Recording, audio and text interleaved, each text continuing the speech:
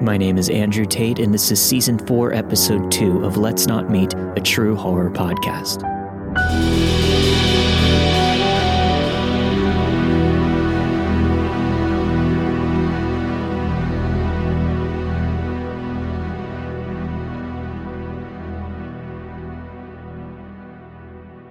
This happened to me about 2 years ago, in my second year at university. I was 20. For context, I'm French, so if anything's weird about how I describe my university experience, that's why. At the time, I lived in a government-owned apartment building on the 3rd floor. My direct neighbor was my younger sister, who was studying in the same university as I was. One other thing that's important to the story is that I'm disabled. My right leg is useless after an accident when I was 13, and I suffer from debilitating chronic pain, to the degree that it keeps me bedridden and nonverbal unless I take a twice-a-day dosage of my prescribed morphine. All of that is important. Bear with me. When I take my medication, I'm able to leave my bed. On the worst days, I have to use either a wheelchair or a cane to get around. Isn't it great that we live on the 3rd floor of a building with no elevator? On top of that, as you might have guessed, morphine is a very strong pain medication. It screws with your visual and hearing perception. It makes you sleepy and dizzy. It lessens your reflexes, numbs your nervous system, and makes you paranoid. You get the idea. At the time, I had only been taking morphine for less than 6 months, after 10 years of various other pain medications, and I was dealing with the side effects in full force. Most of them are now gone, though. So for me, that meant mainly auditory hallucinations, sleepiness, dizziness, and bad reflexes. At that point, I had gotten used to hearing stuff that wasn't there, mostly clapping noises, clicking noises, small things, ultimately. I never hallucinated human voices, though. That night, I had gone out to the center of the city to meet with my friends. This was a rare occasion for me, and I do mean rare. I didn't go out more than once every 2 months or so. And my friends understood. Bless them. They understood perfectly. Morphine means no drinking, so that half of the fun of going out to the bar is removed from the start. Despite the very useful nature of the meds, I was still and still am in a tremendous amount of pain if I stand for more than a couple of minutes. And I was sure to do a lot of that at the bar, plus walking back from the bus stop to my building. It was about a 5-minute walk, but I went anyway. For a few days, there had been rumors going around about a group that was going around kidnapping people from my university. From memory, 2 girls had disappeared already, and it was suspected that a blue van was the vehicle being used. Those reports were circulating on our major's group and the university's group as well, about the same details each time. But my friends and I were skeptical, mostly about the blue van, because we didn't believe the van would still be running around if the information had spread enough that we were hearing about it on Facebook. Not that I was thinking about any of that as I came back from the bar around midnight. Early, I know, but I was in a lot of pain, and the bus stops at midnight. And missing it would mean waking up my sister so that she could come pick me up at the tram station, since I was physically unable to walk the 20 minutes required. So I got into the bus. Only 3 people there, and none of them got out at my bus stop. Now bear in mind that I was in an extreme amount of pain, so much of my vision was blurring out at the edges, and I was swaying a bit from side to side, trying to minimize the weight being put on my leg. On top of that, I had just taken a fast-working morphine dose to help me get through the 5-minute walk back to my building. And unlike my twice-a-day high dose, those pills I could take to my discretion whenever I needed a quick relief. The downside of that very practical pill is that it basically knocks you out in about 30 minutes. You get so sleepy you can barely keep your eyes open, and basically you're high for about 20 minutes before either passing out or getting through it, and it gets better after a while. I get on the bus. On my right is a parking lot in front of a bakery with a lot of cars. It's normal. because there are a lot of government-owned student flats around that block, and that's where most of them park, so I'm not concerned. The road I take is straight from the bus that dropped me off. For the whole walk before my building is to the right, there are a couple of parking spots in front of it and a wheelchair slope going to a magnetic door. You need your magnetic student ID to open the door, then a key to the specific door of your building. As I walk by the parking lot, I see movement in the corner of my eye, but since I'm half out of it from pain and meds, I don't turn to look at it. I hear some noise and just assume that I'm hallucinating it, so I keep on walking. But then, the street lights reflect on a car window, and I don't know why that made me turn around, but my brain was catching on to some weird stuff. So I briefly look to the side and I see an old, beat-up, white car, pretty long and low to the ground. On the driver's seat is an Algerian man in his mid-50s. The neighborhood is half students, half France-born Algerian, but the thing that gives me pause is more the fact that there's someone awake in the front seat of a car at 1 a.m. But again, I'm out of it, so I don't question it. I don't even stop walking because at this point, my only thought is put one foot in front of the other. There you go. You're almost there. You're almost done with the pain. Literally, all my attention, my focus, was on putting one foot after the other because of the debilitating pain. I walk past a small roundabout on my left, still going straight, when I hear a car starting. I don't know why that was the thing that slapped me in the face, but suddenly I was worried. My heart was beating fast, probably half the meds and half fear, but also I was well aware that morphine tends to make me paranoid, so I tried to calm down. I see the headlights coming from behind me, drawing a long shadow in front of me. In a second, I run through the calculations. I'm still about 30 meters from my building, so I get my ID out and open the door. A slow, automatic, magnetic door. I can't run. I can barely walk. I'm up to my head in morphine. It's the middle of the night. I'm alone with no residual building close enough to hear a scream. That's when I start to panic. I'm right to do so, because the car catches up to me and slows down to my walking speed. I notice that the man isn't alone in the car anymore. Someone is in the passenger seat.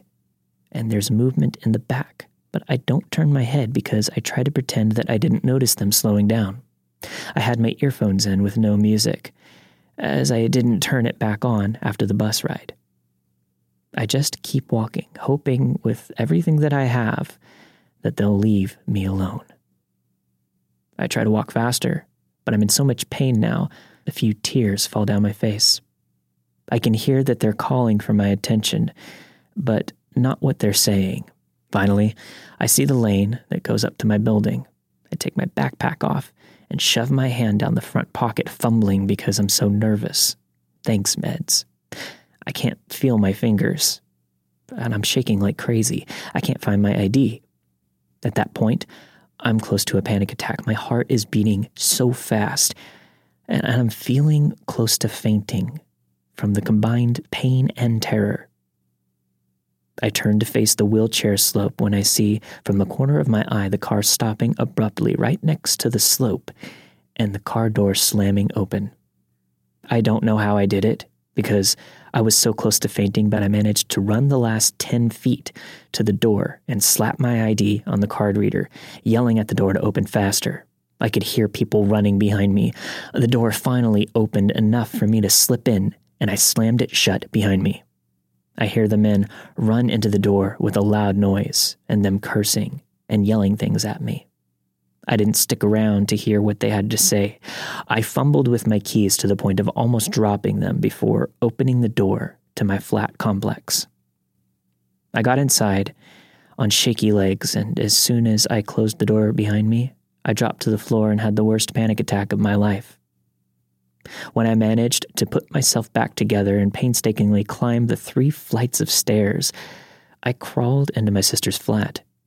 We left our doors open for each other for precisely these circumstances. And I woke her up, telling her the whole story.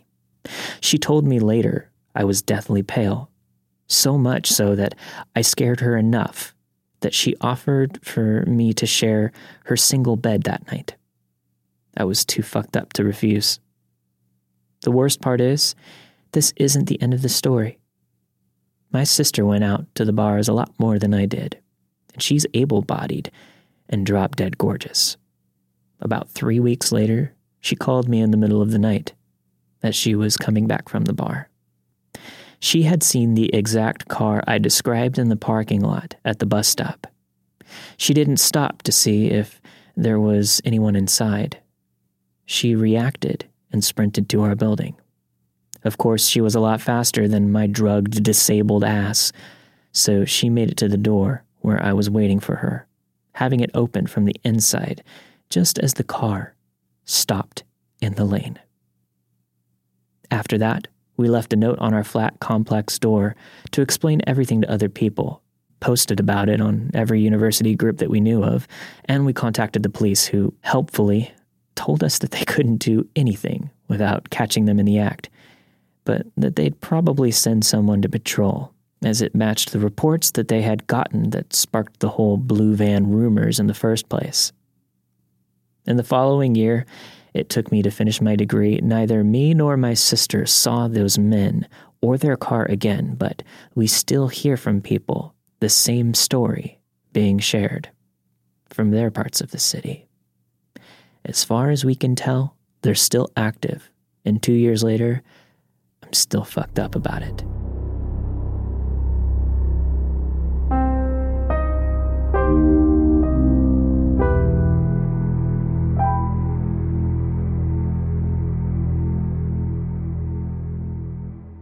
I know for a fact that we're all dealing with stress right now, whether it's the isolation, economic stress, or the obvious injustices that we're all now dealing with day to day. I get it. We all have something on our minds, and it's important to talk about it. Talking helps, plain and simple. Talkspace Online Therapy is here to help you do just that. Match with a licensed therapist from the comfort of your home and get the support that you need on whatever schedule works for you. Talk to your therapist 24/7 from your phone or computer and hear back daily. It was easy for me to decide to start working with Talkspace when I found out that they offer a free therapist-led support group for those affected by racial trauma in support of Black Lives Matter. Not only that, but I like that Talkspace is secure and private, using the latest encryption technology to store client information, which is extremely important right now. Talkspace therapists have experience treating depression, anxiety, substance abuse, trauma, relationship issues, food and eating, and much more. We all need to talk sometimes, and Talkspace gives us the support that we deserve at a price we can afford. Match with your perfect therapist at Talkspace.com or download the app. Use promo code MEET to get $100 off your first month and help support the show. That's Talkspace.com, promo code MEET, MEET, for $100 off your first month. Now back to the show.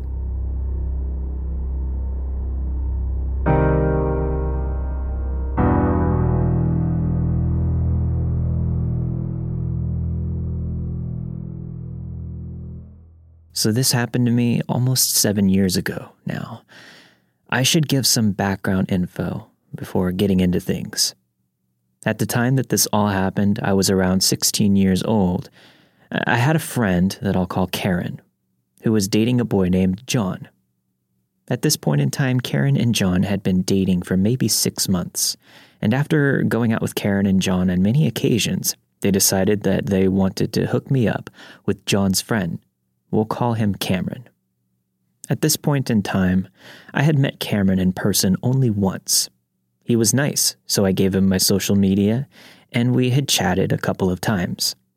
It's important to note, he didn't have my number, and he didn't know where I lived. Now it's time for the story. Fast forward to one night, maybe a week or two after I met Cameron. I'm laying in bed. It's about 2 or 3 in the morning, and I get a call from an unknown number. Thinking, why the hell is an unknown number calling me at this time of night? I decide to answer it and see who it is. So I answer the phone and I say hi. A man responds, saying hi back. Since I didn't recognize the voice on the other end, I asked the person who they were. Instead of giving me an answer, the man on the line tells me to look outside my window. Thinking this is probably a prank call, I tell the man to leave me alone, and I hang up the phone. Once I did this, the number calls back again. I don't answer.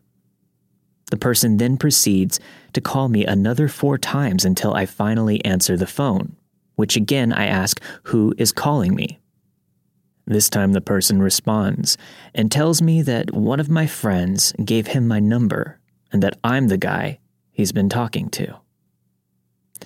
At this point, my stupid 16-year-old mind is trying to rationalize this, and the only person that I can think of is Cameron. Before I can say anything to this person, he again tells me to look out my window and that he's outside.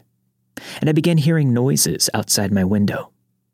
Now, I should mention that my room is right beside my parents' room, and being stupid, my first thought was that this fool is going to wake them up, and I'd never hear the end of it. Let me tell you, that thought soon turned into the last thing I would worry about that night.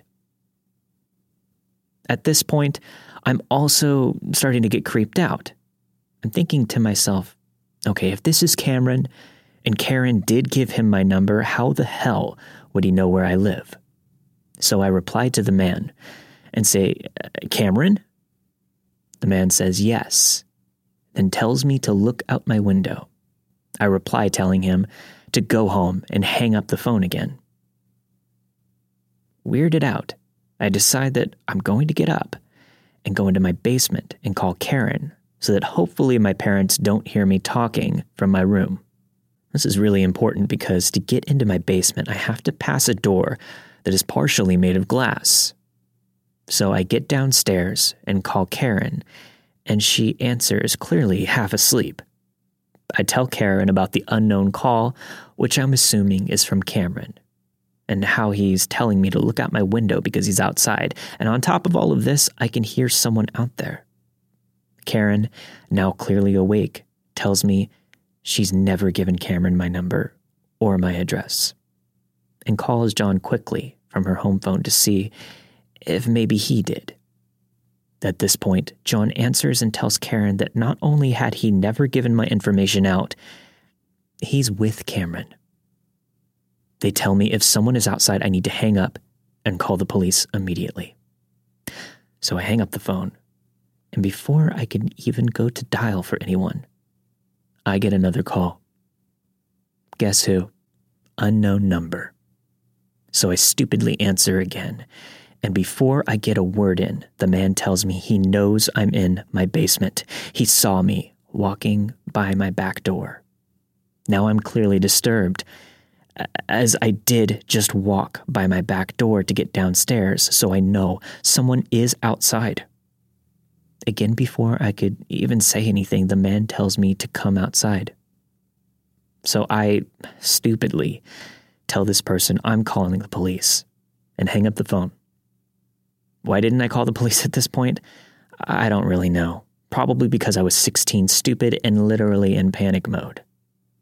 Not more than a minute later, I get another call. Unknown number. I answer again. The man tells me to come outside, or he's coming inside to get me. Clearly panicking at this point, I have this deep gut feeling that if I go outside, I'm never coming back. However, I do have to go by the door again to get back upstairs, and that was equally terrifying to me. So I hang up the phone again and muster up the courage to run upstairs because the last place I want to be was in the part of my house no one else was in. I get more calls. Unknown number. Unknown number. And again, unknown number. Again, my 16-year-old stupidity answers. This time, the voice on the phone sounds shook and says to me that police stopped him outside my house and want to speak with me to make sure that I know him. The phone then gets passed to someone who identifies themselves by name, with some title I no longer remember, and asks if I know the man outside my address. He says my house number and street. I quickly tell the voice on the phone that I have no idea who the person is that's calling me, and I hang up the phone. Never got another call again. However, I did sit there all night holding a bat, and I had problems sleeping for months. I should also mention I didn't have very many friends at this point in my life, and looking back on this night, I thought maybe this was a prank taken too far. However, I begged the few friends that I did have for months to admit that one of them was the person who pulled this off. And to this day, they all insist that none of them did this. So whatever got this person to stop calling me, thank God, and to the unknown caller, let's not meet.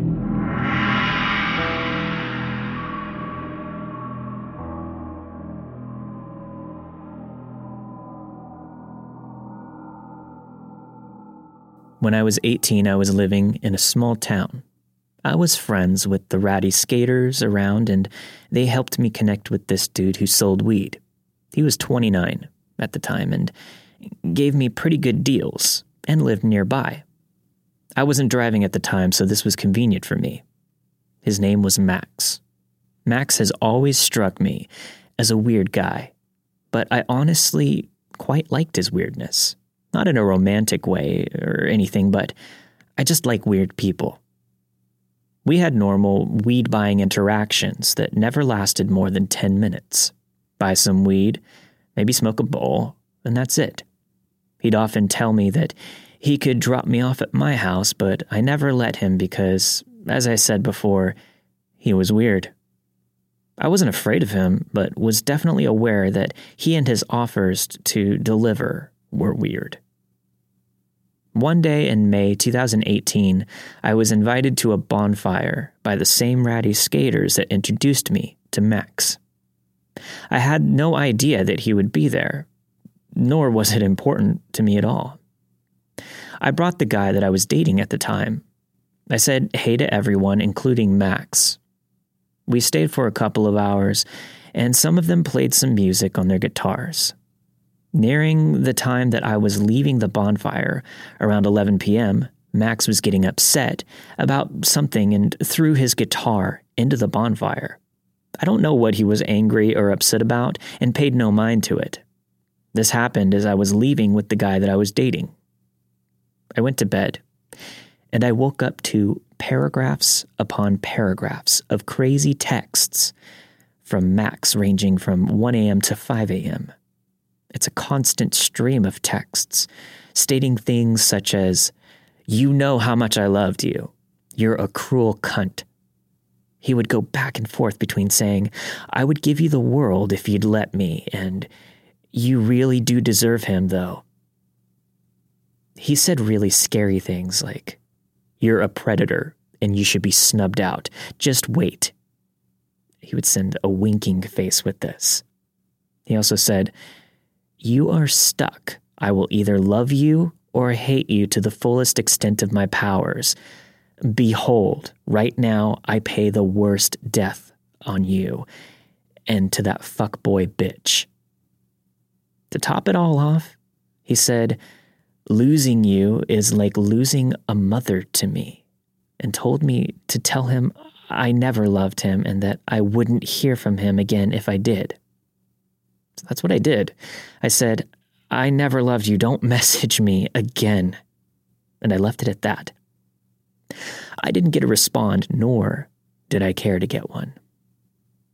Max had never expressed any romantic interest or asked me out or anything. This was all out of nowhere. And he was 11 years older than me. I was barely 18. That night, he cut his long hair off and posted photos, naked on Facebook, curled up in a fetal position, talking about being a statue of shame. It's as if he had some breakdown, but I had no intention of causing that and didn't think I would even offend anyone by bringing the guy that I was seeing. Everyone else seemed to like the guy that I brought. About a week later, Max texted me pretty late at night and asked if I had seen the flowers that he spread along my sidewalk, saying that he stole every flower in the vicinity of my neighborhood that night. I asked how he knew where I lived and said that I hadn't seen the flowers, so he must have had the wrong house. I told him that he shouldn't do that, as I never felt anything for him, and so on. He told me that he heard that I had lived on the same block as another one of the skater guys that we both were friends with. But he was wrong. The skater guy I lived by was on the other side of the block, and I never walked that way, so I never saw the flowers. I blocked his number, and I didn't hear from him again for weeks. Well, a few weeks later, I woke up after a rough night, and there were loads of flowers on my sidewalk right up to my house, along with a little bouquet at the top of my walkway. I was pissed. I wasn't scared yet, and stupidly I unblocked his number and texted him asking why the fuck these flowers were outside my house. This confirmed that this was indeed where I lived. I still to this day feel so stupid for texting him and making it known that weeks later he had found my house. He responded saying, sounds nice. 'Twas me.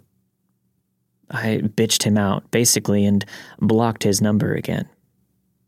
About a week later, I was out of town, and my roommate texted me a photo of a heart with a peace sign inside of it, and my name written under it, drawn in chalk outside my house. When I got back into town, I went to the courthouse and began the process of getting a stalking order against him. When I left the courthouse, I went to Max's work and told him that he needed to stop this behavior and that he was stalking me. He looked me in the eyes with no facial expression and said, "If you don't leave, I'm calling the cops." I got angry and said loudly, "Call the cops.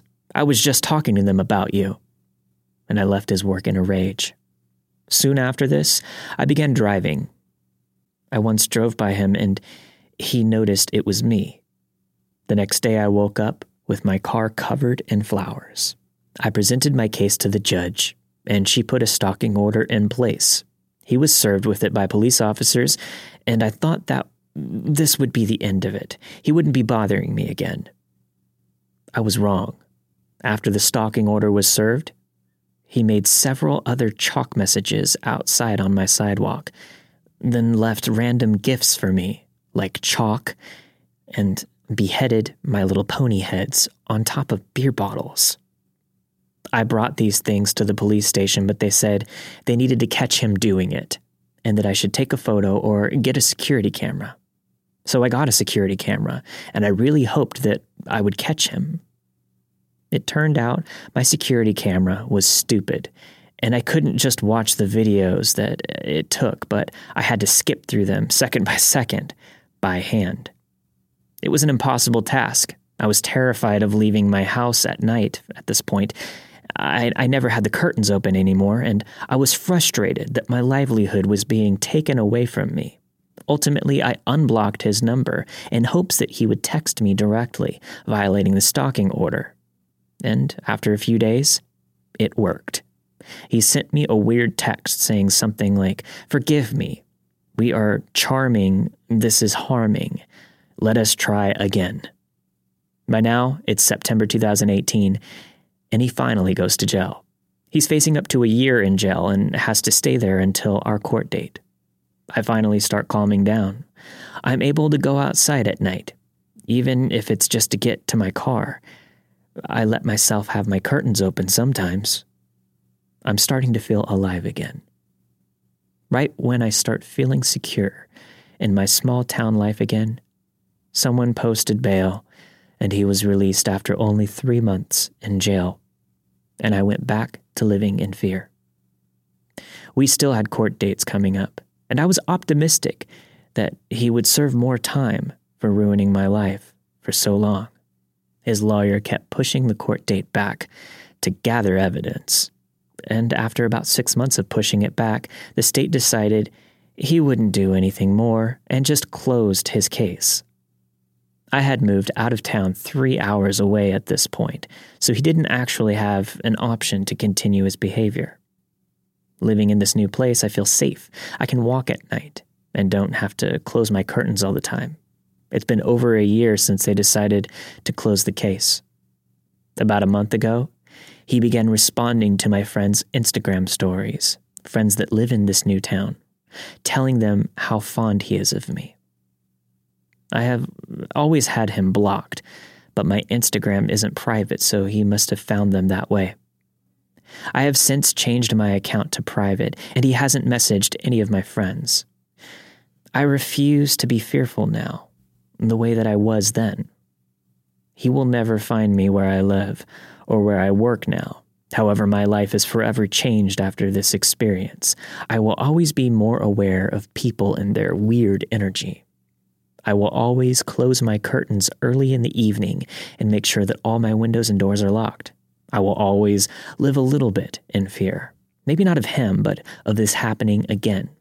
He ruined my life for a year, and I truly wish that he had gotten that time in jail. He deserves it. So Max, let's never meet again.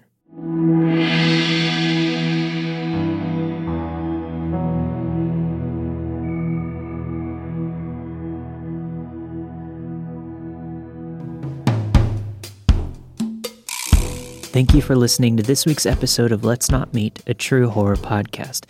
This week you have heard a group kidnapping college students tried to grab me by Reddit user Laughing Stars, the unknown caller who was watching me from outside by Reddit user Bubbly Emily 1, and finally, my weed dealer turned creepy, very creepy, by Reddit user Mother of Hendrix. All of the stories you've heard in this week's episode of Let's Not Meet were narrated and produced with the permission of their respected authors. If you'd like to hear your story on the show, email me at letsnotmeetstories@gmail.com. If you'd like to gain access to bonus content, head over to patreon.com/Let's Not Meet podcast. I'll see you guys next week for a brand new episode of Let's Not Meet.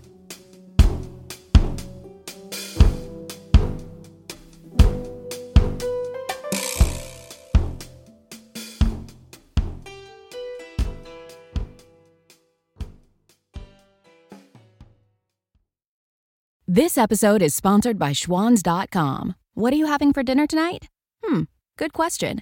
Schwans Home Delivery has a solution for you. Stock up your freezer with high-quality frozen foods like premium meats and sides, delicious ready-made meals, ice cream, and more. No subscriptions, no memberships, just a friendly yellow truck that's been delivering food for almost 70 years. Listeners of this show get a special deal. Get 20% off your first order with code YUM20. Check out schwans.com/yum for details. You can't control what's outside your home, but you can control what comes in. Because Clorox disinfecting wipes kill 99.9% of viruses and bacteria, including COVID-19 virus, when used as directed on hard, non-porous surfaces. So whether it's from dirty doorknobs, dirty shoes, or something else, outside germs won't stand a chance. When it counts, trust Clorox. Kill Pseudomonas, Salmonella, and influenza virus type A2. Kill SARS-CoV-2 on hard, non-porous surfaces. Use as directed.